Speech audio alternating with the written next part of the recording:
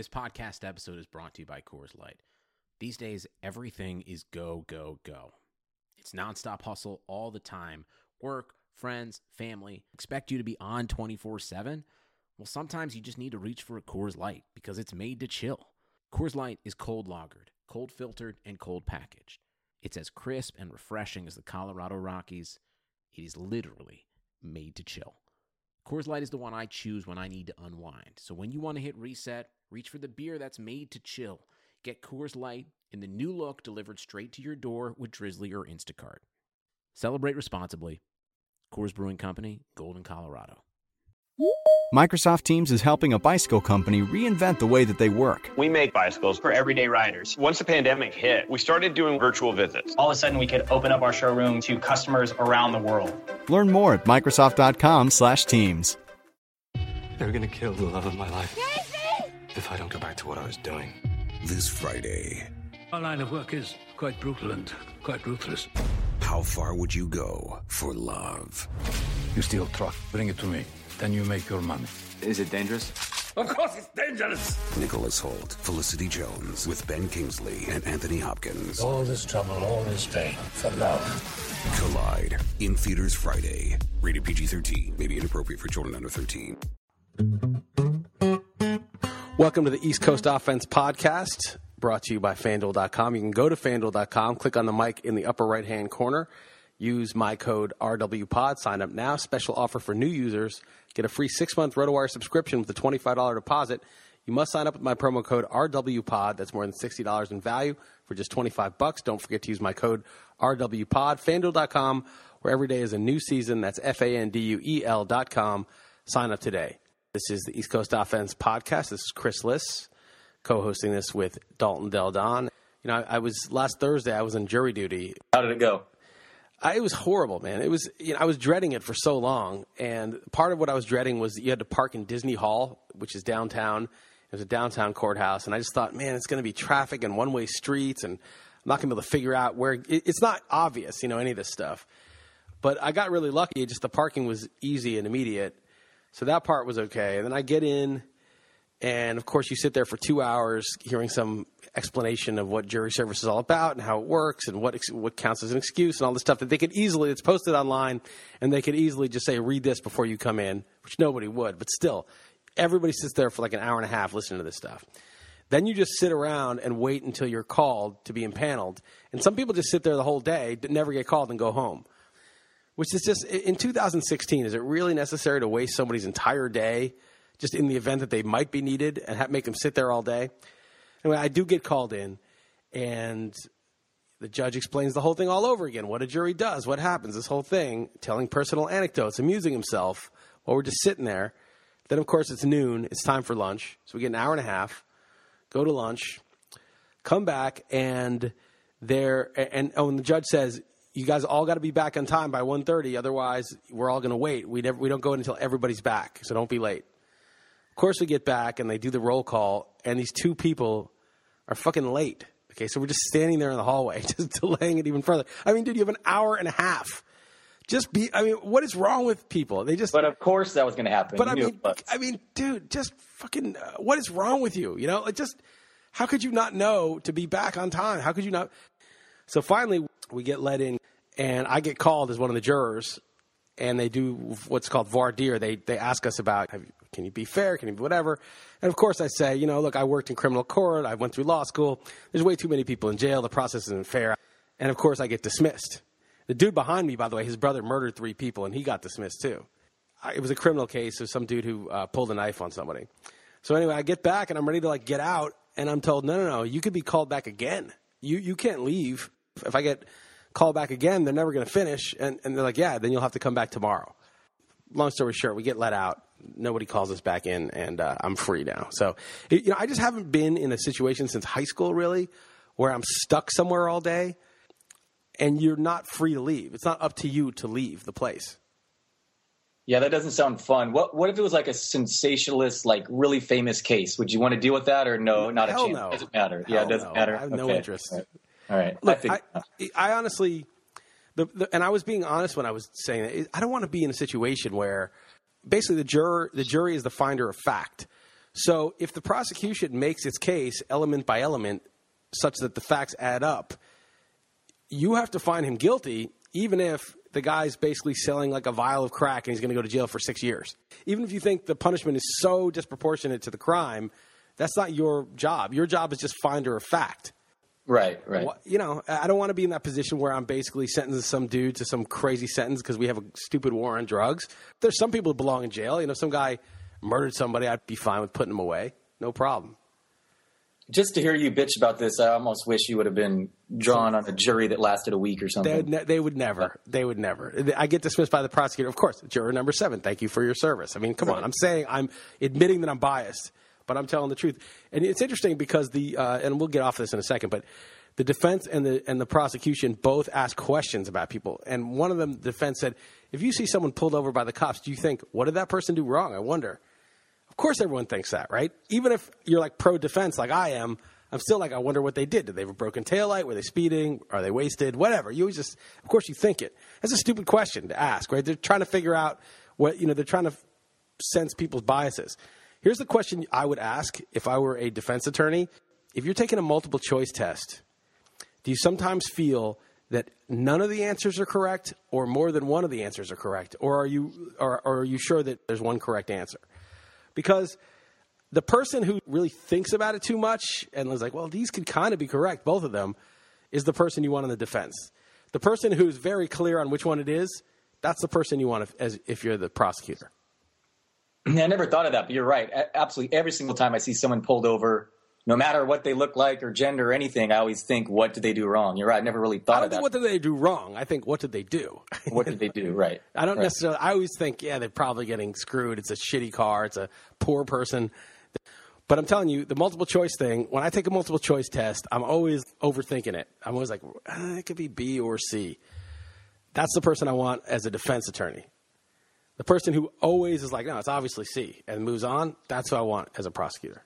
Yeah, no, I understand what you're saying in theory, but I could throw it back at you. Well, maybe the smart person knows the right answer right away. It's not about smart or stupid. It's about questioning the system, questioning possibilities. It's a mindset. That's all. So let's talk a little baseball. I know people love jury talk. I'm interested in the guys who've moved the needle in the first couple weeks. And one guy that annoys the shit out of me is Tyler White, who I have in a couple leagues, and I have in that staff keeper league that used to be in. And he's not even going to be 5A till next year because I got him on a reserve. And nobody wants to trade for this dude. Nobody takes it seriously. They're like, A.J. Reed will be up. Tyler White could DH. It's the AL. What do you think of that dude? You realize he's got like an OPS of 1,200 or something so far. He crushed it at AAA last year, and the year before he crushed it in the high minors too. I mean, is this for real? Is this going to be the next J.D. Martinez, Jose Bautista guy that's just, so he started a little late, but he's really good? I totally dismissed him when it was clear that he was going to open the year at first base. I mean, talk about good minor league numbers. A.J. Reed had the best in baseball last year, but I kept getting questions about White on Twitter, and that's made me look. And yes, he's absolutely blowing up, but I mean, he has struck out quite a bit. And it's always frustrating when the guy has 5 homers and 5 runs scored on the year. That's not too cool when you have a 404 on base percentage. But I mean, I don't know. I agree with you in the fact that they could make room for both if he continues to hit well, not necessarily even this well. But Houston was a team I thought would run away with this division, and they have gotten off to a sluggish start. So I think White definitely could be in the lineup for the rest of the season, but I don't know what to make of him. I mean, you said he hit well in the minors last year, but he's 25 already, not some top prospect. So, I mean, I would be personally trying to shop him. Right, but here's his minor league line from AAA last year. 362, 467, 559. Okay, is that good? And that's not bad. So let's say, someone like Manny Machado went down to the minors. Now, I know he's destroying it in the majors this year. But let's say Manny Machado had a year at AAA. Yeah, he could only do that well. That's about what he would do. Maybe he slug a little higher. But, I mean, that's 362, 467, 559. And then this year, in the majors for 57 plate appearances, he's got a 340 batting average, 404 on base, and 720 slugging. Yeah, and I mean, that's superstar. That's good. I mean, that's probably the best OPS would finish as the best OPS in baseball. It would finish close to Harper would probably beat it. Harper, yeah. Harper would. He's 25. He's not 32. And nobody's taking him seriously. And the other thing is he was a 33rd round pick. He's 5'11", 224. So he's not like this great athlete type. But he's a 33rd round pick. Don't you think sometimes that's a self-fulfilling prophecy that you get picked late and you just get brought along slowly? They just don't believe you. They don't believe that you're that good. And he didn't even start his minor league career until he was 22. And in 3 years, he's hit very well in the minors and maybe found it. And now he's in the majors and he's crushing in the majors. Yeah, it's entirely possible. My question to you is, it sounds like you're annoyed that people aren't biting. So you're trying to chop him for what reason? Well, just because we're a win now mode and we're in big trouble because our pitching, I kind of botched the auction. I should have just spent more on pitching, but there's so much inflation. I kept thinking everyone was too expensive, but our pitching is super sketchy. And we've got keepers like Goldschmidt cheap and Correa and Nolan Arenado and D. Gordon, all super cheap. So we have this like crazy good offense. But our pitching is really sketchy, and I need to trade for, expiring Johnny Cueto, expiring John Lester. There were guys like that, and I offered Tyler White plus, and nobody wanted them. And this happened to me in that league a few years back when I had Cliff Lee as a reserve. Yeah, I was in the league when you had Cliff Lee, and no one wanted to trade for him. So I'd offer a trade, Cliff Lee and some other guys for some mediocre guy, Andy Pettit and somebody else I was trying to trade for, Mike Cameron, I remember. And the guy's like, nah, no thanks. 2 weeks later, come back and say, oh, that deal, if you still want to do it, I'll do it. Because Cliff Lee would throw like 3 shutouts between the time we talked. And I would be like, no, of course not. He threw 3 shutouts. The price goes up. How about for these guys? And again, it was so much less than what a real ace was worth. 2 weeks later, okay, I'll do that deal that you offered 2 weeks ago. No, he's thrown 3 more shutouts. And in the end, I just ended up keeping him for 4 years, which was fine. It's just that our team has him. We have too many corners. He and Matt Duffy, one of them are on the bench. So we need to move one, and we're desperate for pitching. Yeah, no, I get what you're saying. It's frustrating because you specifically need a different position. But I don't really know what to say other than it's a 50 at-bat sample, and he was not like a top prospect. So it would not be the first person to come out of nowhere. And you said big minor league numbers last year. But I also get the other side of why someone would remain somewhat skeptical. I mean, he has 17 strikeouts in 50 at-bats. He's still batting 340, 404, 720. I mean, then hold on to him then, despite all these. I know, but the problem is then I'm like, okay, do you want Matt Duffy? But Matt Duffy doesn't really sell, even though he's a $3 player, and you can keep him next year too for $3. Right. Nobody wants Matt Duffy, even though in an 18-team mixed league, Matt Duffy is super valuable. I hear you. So that's frustrating. It's just frustrating. I cannot make the deal. What I really should do, but I can't. I should trade Goldschmidt, who's in the last year of his deal, instead. That's what I probably should do. That's what ends up happening, right? It's like when you have, say, Tom Brady and Blake Bortles, and you're trying to deal Bortles all year, and you realize you just have to deal Brady and ride Bortles out. That's just the only way you can do it. Right. Yeah, I know you were skeptical of Goldschmidt being a top 5 player. I was too, but he continues to look pretty good. Well, no, he's very good. I think him and Rizzo are really similar in that they're solid, like 30. I mean, he's better than Rizzo because of batting average. 30 homers. Maybe it's just this giant series. It seems like he's roping a double every single time I've watched him bat. So I'm biased. And I don't own him anywhere, so I don't know his exact stats. But I know he's hit some homers. The sample doesn't matter right now because he's 28, and there's no reason to worry about him. If he hits 321 like he did last year, then he's crazy valuable and steals 21 bases. It's just ridiculous.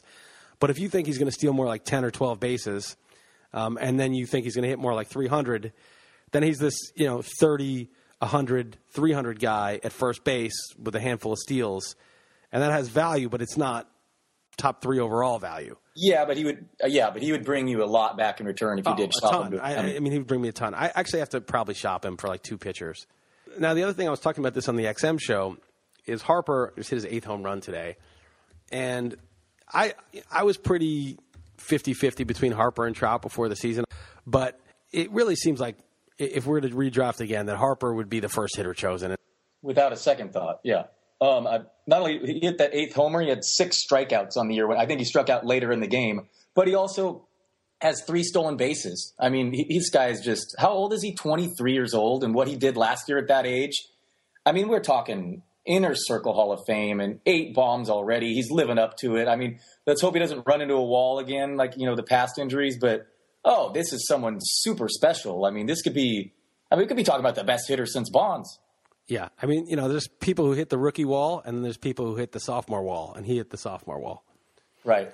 No, I think it's maybe I'm overreacting, but I wouldn't think twice with him versus Trout.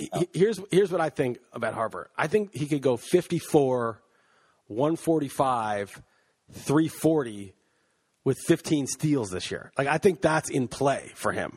I just don't think there's another hitter for whom anything remotely close like that is in play. I think that's his floor right now. Right, I was saying how Puig's floor was MVP.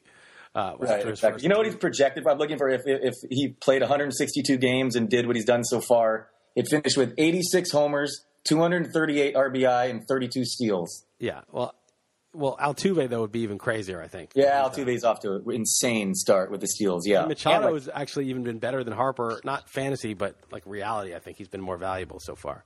And he's shortstop eligible in Yahoo leagues. Yeah, because Machado's batting .407. Yeah, that's with pretty 5 good. homers. He doesn't have any steals, though. But bottom line, Harper is just out of control. Not that we're breaking any news here. But I think that the consensus was I saw Goldschmidt and Trout go ahead of Harper quite often, and I actually took Kershaw. I took Trout ahead of him in one NFBC league, which I now regret. I already had Harper in another one. And then I took Kershaw ahead of him in the main event, and I'm not regretting that because I still think the pitcher is the way to go. But, man, Harper may have one of those historic seasons where – and this is kind of why I took Kershaw was I thought he might strike out 300 with 23 wins and ERA of 2 or 180 and a whip of, 0.85 and one of those things where you just almost can't win unless you have him. Sometimes a guy can have a season like that. The year that Larry Walker in Coors had 49 homers, 32 steals, batted .369, and, like 140 ribbies and runs. You could not win, really, if you didn't have him. You certainly couldn't win in overall money in the NFBC without a player like that. Yeah, not in the big primetime event I'm in, but I am in a $500 satellite NFBC league, and I had the 4th pick, and I was just hoping that Kershaw would fall, and I think he went 3rd, but anyway, I settled on Harper at 4. Right. What do you make of Archer and David Price? Any level of worry with either of those guys? Well, we talked about this on the XM show today, so I'm repeating myself, but I gave a 3 out of 10 as far as being worried about Archer. He has 29 strikeouts in 19.2 innings. The swinging strike percentage is 11.5, which is elite. You could look at it 2 ways, the BABIP and the crazy home run for fly ball ratio, which is 40% of the fly balls are leaving the fence. That's obviously some bad luck, but, maybe he's throwing too many meatballs and his location has been off because the walks are a bit up there too. So he's not only struggling with command, but also control. When he is getting over the plate, it might be right over. But it's 4 starts. His velocity was back up. 29 strikeouts in 19 innings. I think he'll be totally fine. And he's truly reached the point of owners actually possibly worrying. So we always like to say buy low candidates. But half that time, or at least half that time, it isn't really actionable. But I think with him, it might be. Yeah, the key is buy lowest. And I used to write an article every June or so, and I'd be like, buy the guys that the bottom fell out on, that people are starting to really question if they're worth anything. That's who you can buy. You can't get Corey Kluber cheap. You're not going to get guys who have just sort of underperformed. They drafted that guy. They wanted that guy on their team for a reason. They're not going to easily change their mind. But if there's a guy for whom the bottom has dropped out so much that anyone who's not an absolute zealot of there's a few people in the world who when they make a prediction or a stance before the season, that their brain is so locked into that no amount of evidence will sway them. And those people you can't trade with. But for the most rational people, they want to hold on if they've, targeted a player or they've touted a player, they like a player. But if enough evidence comes on the other side, they will get rid of them. They will make a move. So I think Archer is one of them. I don't know if Price is yet. Even though Price has been just as bad, pretty much, Price just seems like people trust him more. Yeah, it does. He was getting drafted far above where I expected in spring training. Just in the AL East, obviously Archer has to deal with that as well. But Price was getting taken as a top 10, top 8 starter in a lot of leagues of mine. I wasn't quite there. I was around 15 or 16. But having said that, 32-6 strikeout to walk ratio in 21 innings. I mean, I don't want to totally just base it all on that, but that suggests that, he should be fine moving forward. We have batted ball data now, right? I mean, the BABIP thing has been proven to be kind of a lie, the whole BABIP scientific thing. And I don't know if it was you who sent me this article. It was like 5 or 6 years ago now, where the guy talks about how things that were considered scientifically set and proven Yes, that was me. Yeah. 8 years later are not replicable, and they're starting to have to throw it out. And so much of it, I think, is things like drug companies having for-profit science that the researchers are either outright committing fraud or they're so blinded by their need to have the thing succeed that they just see it through that lens, which I think is actually the more likely scenario. But a lot of these things that are supposedly proven and which like health recommendations are based on and all sorts of horrible stuff like the cholesterol thing and don't eat fat, eat sugar. That thing's been turned on its head in the last few years. But it's scary how these things take hold and it's very hard to reverse, the message that comes out. The headline scientific thing is on page 1, and the fact that it's no longer true or doesn't hold up is people don't get the message until way later, if at all. But I think BABIP was one of those, and people also, I think, and I talked about this in the context of politics, but I think it also applies to fantasy baseball. They want to seem super savvy. They want to seem super with the latest sabermetrics. They want to distinguish themselves from the average rubes out there who are cluelessly playing. And so if they get a discovery like BABIP, like, oh, wow, batted balls are luck, they cling to that like it's, they will hold on to that, and they will act like that is some huge truth. And now that we have all this batted ball data and we're starting to realize that, the velocity that the ball is hit is something that many pitchers have a big say in. And so if you have a pitcher that's got a great strikeout to walk ratio, which we used to think was the only thing that mattered, but he's getting absolutely clobbered every time someone's making contact, I think, nowadays we know better that that's not fluky.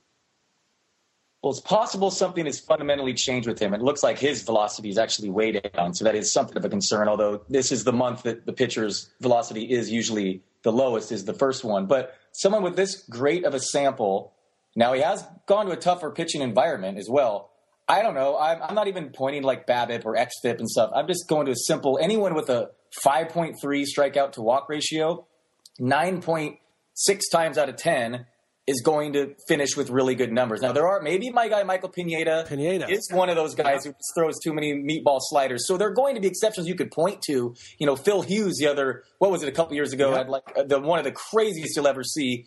But I'm just saying, for the most part, if you want to bet on someone with a terrific history, especially, right? I mean, Price has had a history of being an ace. It's not just like Pineda who came off an injury and had this crazy ratio, but who knows how good he is? Pineda was a top prospect with terrific peripherals last year, but his ERA still sucked. I was just banking on that to change. Right. What I'm banking on now to change is Price just going back to how he always was. And in fact, if you want to look at his K percentage minus walk percentage, it's his career high right now.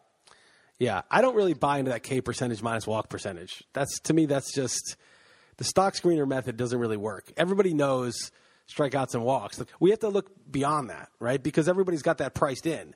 And the question is, it seems like Price, no pun intended, was overpriced based on that. I'm not saying that he's not going to turn it around. I think he will. I think he'll be good. And Pineda, I didn't want any part of because I actually think it's a red flag when you have that ridiculous K to walk and your ERA is really bad. I think it's a red flag when it's extreme. And it was extreme. I know. Pineda's was one of the most extreme of all. He didn't walk anybody. Marco Estrada now, who I think he's developed a new pitch and he's looks like he's a better pitcher now. He, a few years ago, had a 143 to 29 K to walk. 143 to 29 in 138 innings. And he had 3.64 ERA in the National League. And everybody was falling over themselves to draft him in 2013. And he was worse. He had a 3.87 ERA. And the year after that, he had a 4.36 ERA. And last year, he stopped striking out guys at nearly the rate. He only had 131 in 181 innings. And he had many more walks. He had 55 walks. But he had his best year. Yeah, no, he went to a much tougher environment to pitch in, saw his peripherals really decline, and posted the best ERA. Right. I mean, that's bizarre. And everyone, and back in the day, they'd say that guy just got so lucky last year, he's going to get clobbered this year. But the alternative explanation is there's an equilibrium. If you only throw strikes, then you're going to get some strikeouts. You're never going to walk anybody. You get a lot of people swinging at your pitches. It's like in poker, if you bluff a lot, you're going to get a lot of calls, right? If you never bluff, no one's going to call you when you make a big bet. Right. So if they know, because they've scouted you, that all you do is throw strikes, they're just going to be swinging every time, right? They're not going to take a lot of pitches off you because they know it's coming. There's not going to drop. The bottom's not going to drop out of it. You're only a strike thrower. So I think what happens is there's swing and misses. You get called strikes when they don't swing, on the rare occasion they don't swing, and you get a really good strikeout to walk ratio. But you also get clobbered when they do put it in play because you're over, the equilibrium is off. You are throwing too many strikes. Now, if you're Dallas Keuchel and you can get just the corners and paint it just so, you have such pinpoint control that the reason you don't walk people is that you're throwing strikes that are pitcher strikes. Okay, that's very rare. Okay, Cliff Lee, Ray Halladay, Dallas Keuchel, there's a few people who pitch that way. But if you don't have that kind of pinpoint control and you're just putting it down the middle every time, you're going to get good ratios, but you're going to get pounded too. And I think that you need to have a little, Tom Glavine in you where you don't give in. It's 3-1 and you throw a pitch a little off the plate, and if the guy takes it, he walks. Okay, I'm going to try to get ahead of the next hitter and not have to walk him, but your peripherals suffer, but you give up fewer runs. Yeah, all that makes sense. I have a question specifically about these stats. Maybe you dislike them all, but you said you really don't like the K minus walk percentage. Isn't that better than just raw K, K divided by walks? Because, K percentage means the amount of strikeouts per batter faced. Right. You could finish with give up 4 runs in an inning, but strike out the side, and your K per 9 is 9. You know what I'm saying? It's 27, yeah. But 27, right. But, K percentage is a better stat than strikeout rate. And walk percentage for the same reason, although I'm not really sure how that works, actually, whether walk percentage matters versus walks. But K percentage, obviously, is a better stat than straight up K per 9. But I'm not saying that's not a better stat, but anyone who looks at like a stock screener and says, okay, here's the guys who are the best at this stat, I know who to draft now. To me, that's foolish, okay, because you're not looking at how they got there. Michael Pineda may look great. You're not looking at, is this guy an extreme strike thrower where he's getting hit really hard, and would it be better for him to not throw that many strikes, to throw 20% more balls, and to walk a few more people, and to induce more weak contact because the hitter's not as sure whether the ball is going to be in the zone or not, and he's going to swing sometimes when it's out of the zone and hit a weak ground out, right? He's going to swing at some pitches that aren't as good and make contact at a softer rate. So looking at a stock screener like that, you're getting information that's obviously important, but we all know the information, right? We all know who the big cadence. I just think, not only do we have strikeouts and walks in front of us, we also have ERA, we also have BABIP, we also have home runs per 9, home runs allowed. We have all these stats in front of us. So every time I look at a pitcher, I'm looking at him individually. I'm saying, yeah, he's got a great K to walk ratio, but he's getting pounded, obviously. Look at the BABIP is 350, and he's giving up 30 home runs. I'm not going to just put him on a chart because he's got good K percentage and walk percentage. All right, here's another one I'll throw at you. David Price has actually been one of the best pitchers that doesn't have an elite swinging strike percentage his entire career, and people have actually wondered how he's done it. So it's 9.5 for his career, which is still good, but it's not like ace material.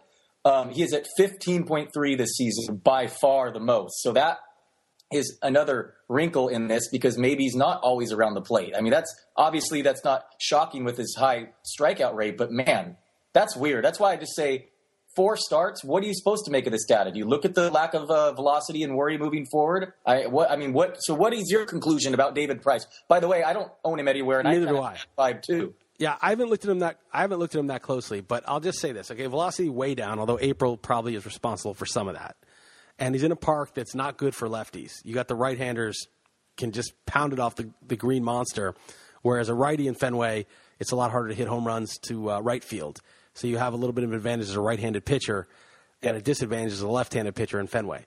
So there's all that. But if his stuff isn't quite as good as what it was, 3-4 years ago, and he's throwing too many strikes, he's going to get hit hard. And that's just how it's going to be. And one of the adjustments these guys maybe they make when their stuff gets a little bit slower is, okay, I can't just go after these guys. I got to mix it up more. I don't know. He might be fine. Again, he's 27-4. That's very good. That's excellent. I mean, it's Cy Young Award type numbers with 18 innings pitched. I'm less worried about Price just because he just has a longer track record of being an ace, and he's walked fewer than Archer. The command doesn't seem to be as off as Archer's is. And Archer is younger and throws so many sliders that I think maybe there's an injury risk there. But again, I don't just look at strikeout to walk ratio. I think that when a guy's getting pounded, it's cause for concern. He actually coming into the game, he'd only given up one homer, and his BABIP 387. That's high. When a guy gets pounded, again, 387 for the year would be such an anomaly. No pitcher gets 387 for the year. It would be like you or me going out there would have a 400 BABIP allowed. But, if a guy's at 340, 350, it's rarely an elite pitcher. You'll never see Clayton Kershaw have a 340 BABIP against. It just won't happen. Yeah, you're still waiting for Mariano Rivera's luck to turn around, right? Right, exactly. Oh, that home run for fly ball and BABIP luck every year. You know that stat, right? If you sort like the last 20 years, minimum 1,000 innings pitched, Rivera is first out of I don't know how many guys there are, 100 guys or whatever. He's first both in BABIP and home run per fly ball.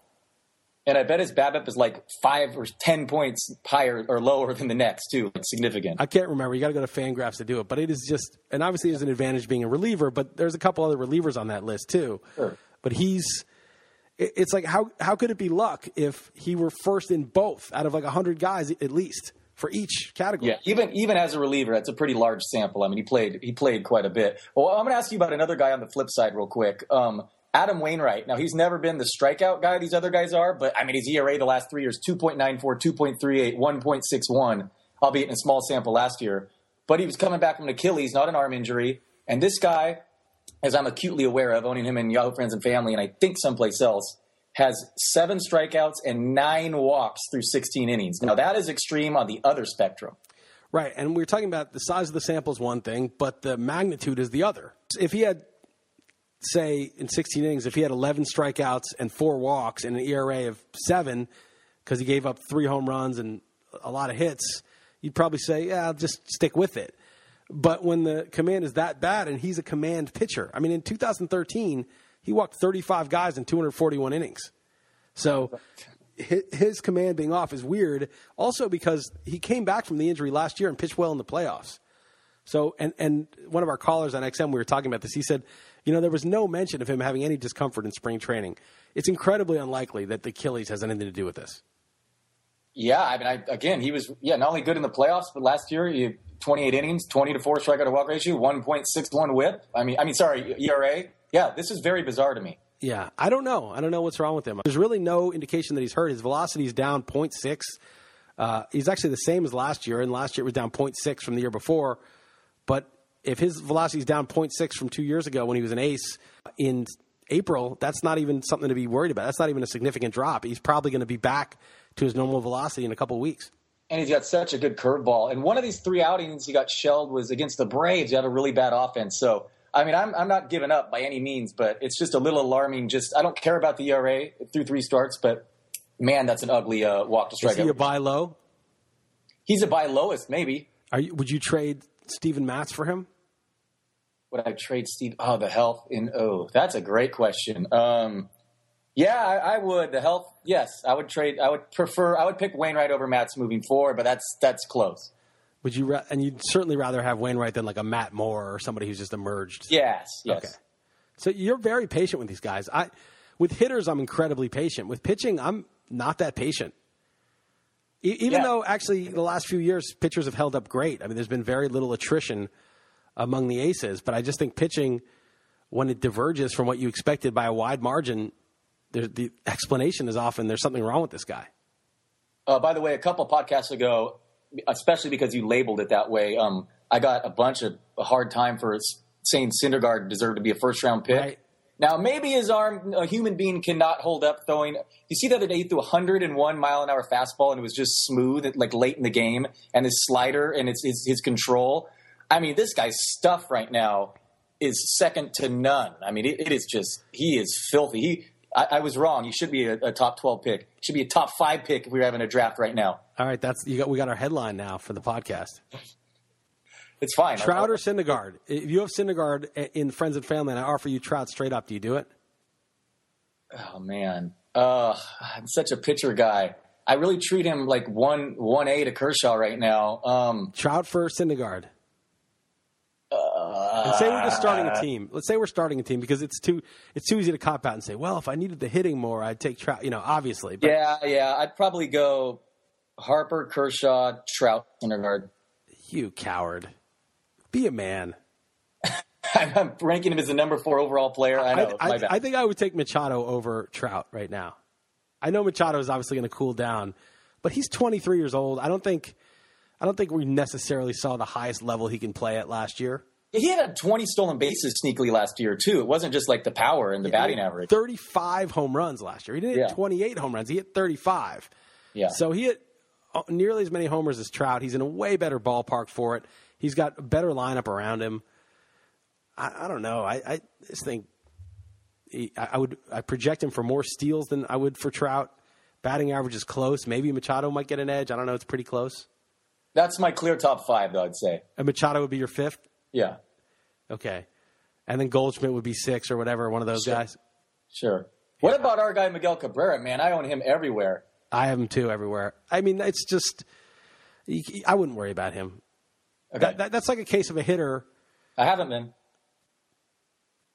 been worrying, I'm saying. So I hope you're right. You have not, right? Because I've not, man. It's a case of a hitter who has no report of any kind of injury in the lineup every day. See, something like that would just never worry me. And this guy hit 330 on one leg the past couple of years, too, when he was hurt. So, I mean, I'm hoping that it's just a small deal, but it so far hasn't been great where I took him in some drafts. Well, I took him over Goldschmidt in my home league. Yeah. It doesn't matter because I've got Sale and Syndergaard and Trevor Story and Eugenio Suarez. So I haven't needed him yet, but I love Suarez, by the way. You love him this year. Yeah, I mean, I think he could hit. He was a young guy who showed that he could hit, and now he's getting full-time gig, qualifies at 2 positions.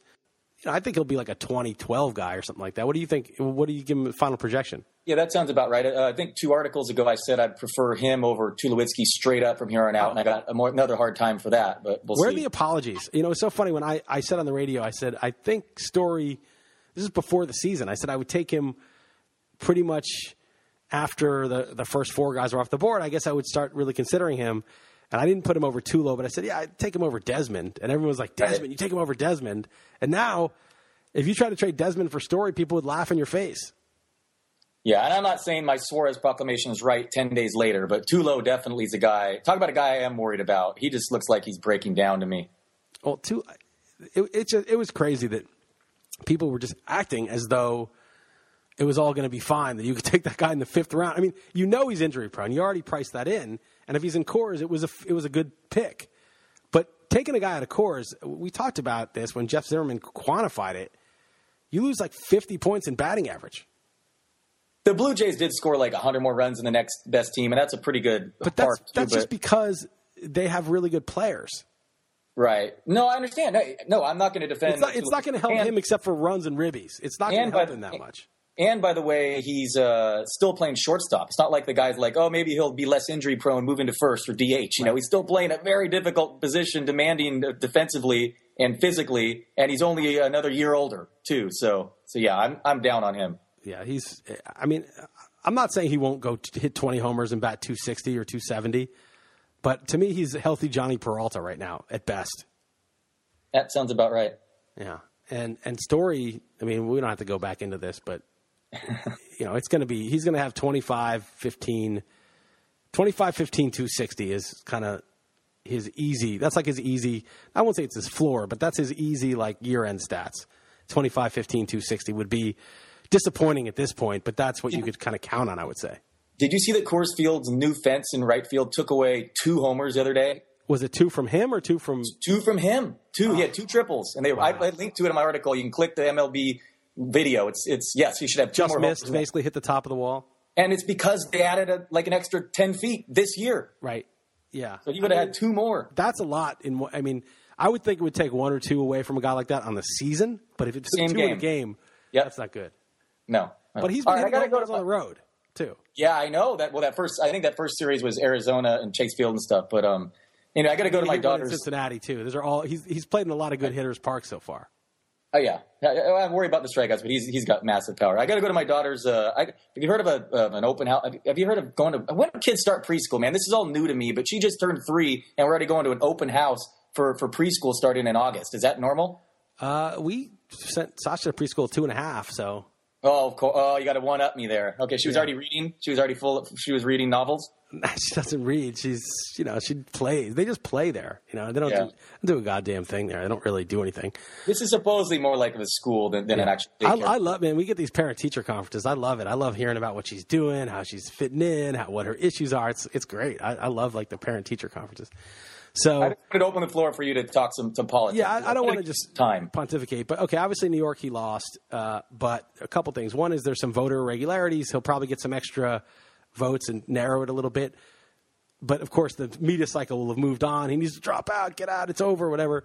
Think about it. She won her home state by 15 points. She's the overwhelming favorite. And really, I don't think she even would have won had New York not had that rule that you can't register after October, because the movement that everyone knows about Sanders didn't happen until this winter. So all these people that have been brought into the process and excited about it literally could not vote. So I think the stat was he won 43% of the votes in New York among Democrats, and that was 1.6 million people or something, and 3.2 million couldn't vote, and he usually wins 60 to 70% of those 3.2 million that couldn't vote. So she didn't even really win that state. She won basically by the very narrow rules of the Democratic primary in that state. So the calls for him to drop out are ridiculous. Neither candidate is going to get to the magic number. Bernie would need 80% of the votes to get to the magic number of the remaining. Hillary needs like 67, 68. She's not going to get there. And so you're going to go to a convention where the superdelegates are going to tip the balance. And I read this thing, and it's so true. Hillary to just say, he should stay in. He's bringing up important issues. It's good for the process. I think he should have a voice. We respect their views. Of course, he shouldn't drop out. A lot of people haven't voted yet. This is a democracy. That's what she should be saying. If she said that, I bet his supporters, should she win, and I'm not even conceding that yet, would maybe say, you know what? In the end, she did get the most votes. We took it to the end, but we'll vote for her. But she's not. People need to unite and get behind her. Fuck that. I'm not on your team. Back the corrupt Democratic Party establishment. I don't care about any of that. I think we should criticize our leaders even when they're elected. I think we should criticize all our leaders. I think people should criticize Sanders when he does something. Someone was saying he was bad on, I can't even remember, but it was something, and he was. He said something stupid or he was bad on some issue, and yeah, fine, criticize him too. Anyone in power needs to be criticized. So she's just going about it the total wrong way. And she's in for a rude awakening because people who, want honesty and truth and justice are not going to back her if she's acting like he's the problem. Everyone knows she's the problem, but she could really make big headway if she were to reverse course and say he needs to stay in the race. Two things. One, how funny is it that crazy is it that Ben Carson beat Ted Cruz in one district? You see that? I didn't see that, but I love it. Ted Cruz. Thank God. Just good riddance. Your guy that you know is an old college roommate is blowing up in the media lately too. He's going nuts on Twitter. I love it. I mean, Ted Cruz is truly he's a pox on humanity. He's really one of the most transparently awful that we've ever had. So what are the odds you give now on the with Bernie? Because I like all that stuff you're saying and how unfair it was and all that, but I don't think my bookie's going to care. Your bookie won't care, yeah. No, right, that's right. Hey, but it was unfair. Hey, right, it doesn't matter. Well, I don't know, because it's really a matter of the mainstream media is going to try to pressure, and the Clinton people who own the media and are embedded in it are going to try to pressure to end it. The last thing they want is this thing to admit, like, hey, nobody got there, and now it's going to be like a contested situation when the polls may say that most Democrats prefer Bernie, right? Especially if independents are allowed to vote and these more favorable. So it's really a test of, can we mislead the public a little more to run out the clock? And how resilient will the Bernie people be? But I think like Bernie supporters, they believe, like they don't believe in him. They just believe in honesty and truth. And so they're not going to give in. They're not going to say, yeah, come on, let it go. I think that Clinton and the establishment Democrats think that people play for a team, and they actually don't play for that team. And they're in for a rude awakening. So, I think if you're a betting person, you got to make her at least a 6-1 favorite or something like that. But okay. Right. I think I wouldn't necessarily bet it, but I just think she's not going to be president, and I don't think it's going to be Trump either. So there's only one person left who I can really left standing after that. All right, interesting. I think it's more of a Hail Mary than that, but you still think there's a chance. I hope you're right. I just think that, it's really going to come down to whether the people, and when you include independents and Democrats and Republicans, you include people in the country, if you were to have sort of a round-robin election where we had an election of each of the viable people, heads up, he would win the round-robin. Like, he would just win it. He would. And more people want a non-establishment person, and he's perfect for it. And I just think that it's going to come down to whether, they say, well, what do you mean the will of people? She has 2 million more votes or whatever. But it was all banked ahead of time. In same-day voting in Arizona, she lost. It was all when they didn't know who he was. So I just think that it's going to come under the will of the people who just know, the people who woke up. So many people have voted before they knew what was going on. So many people have been propagandized and misled. But the people doing research, which are the people with the internet, the millennials, I think as people start to find out, the will of the people is that he's going to be it. And it's going to be a battle between keeping the information low and the misinformation high versus people waking up and electing him. And I don't know the answer to who's going to win.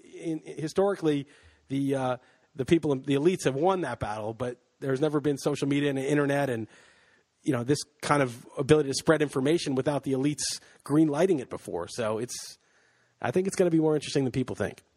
All right. Good stuff. Hope you're right. I'll let you go to your daughter's thing, man. Thanks for doing it.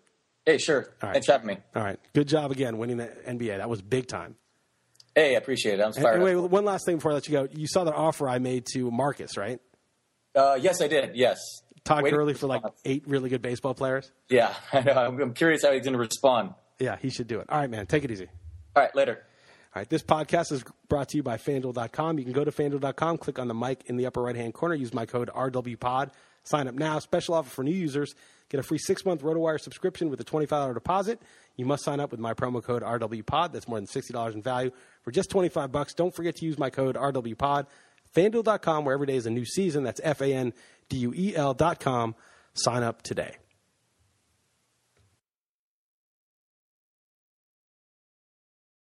Napa know-how. A Napa guy knows that by the foot, there's no better ride than an old station wagon. Room for 6 people facing forward, 2 people facing backward, and a whole lot of luggage, lumber, and bicycles haphazardly strapped to the roof. If you can parallel park that beast, you can park anything. And with some quality parts and a little Napa know-how, you can keep your land ship running longer, stronger. It's not obsolete. It's a rare treasure. That's Napa know-how. Napa know-how.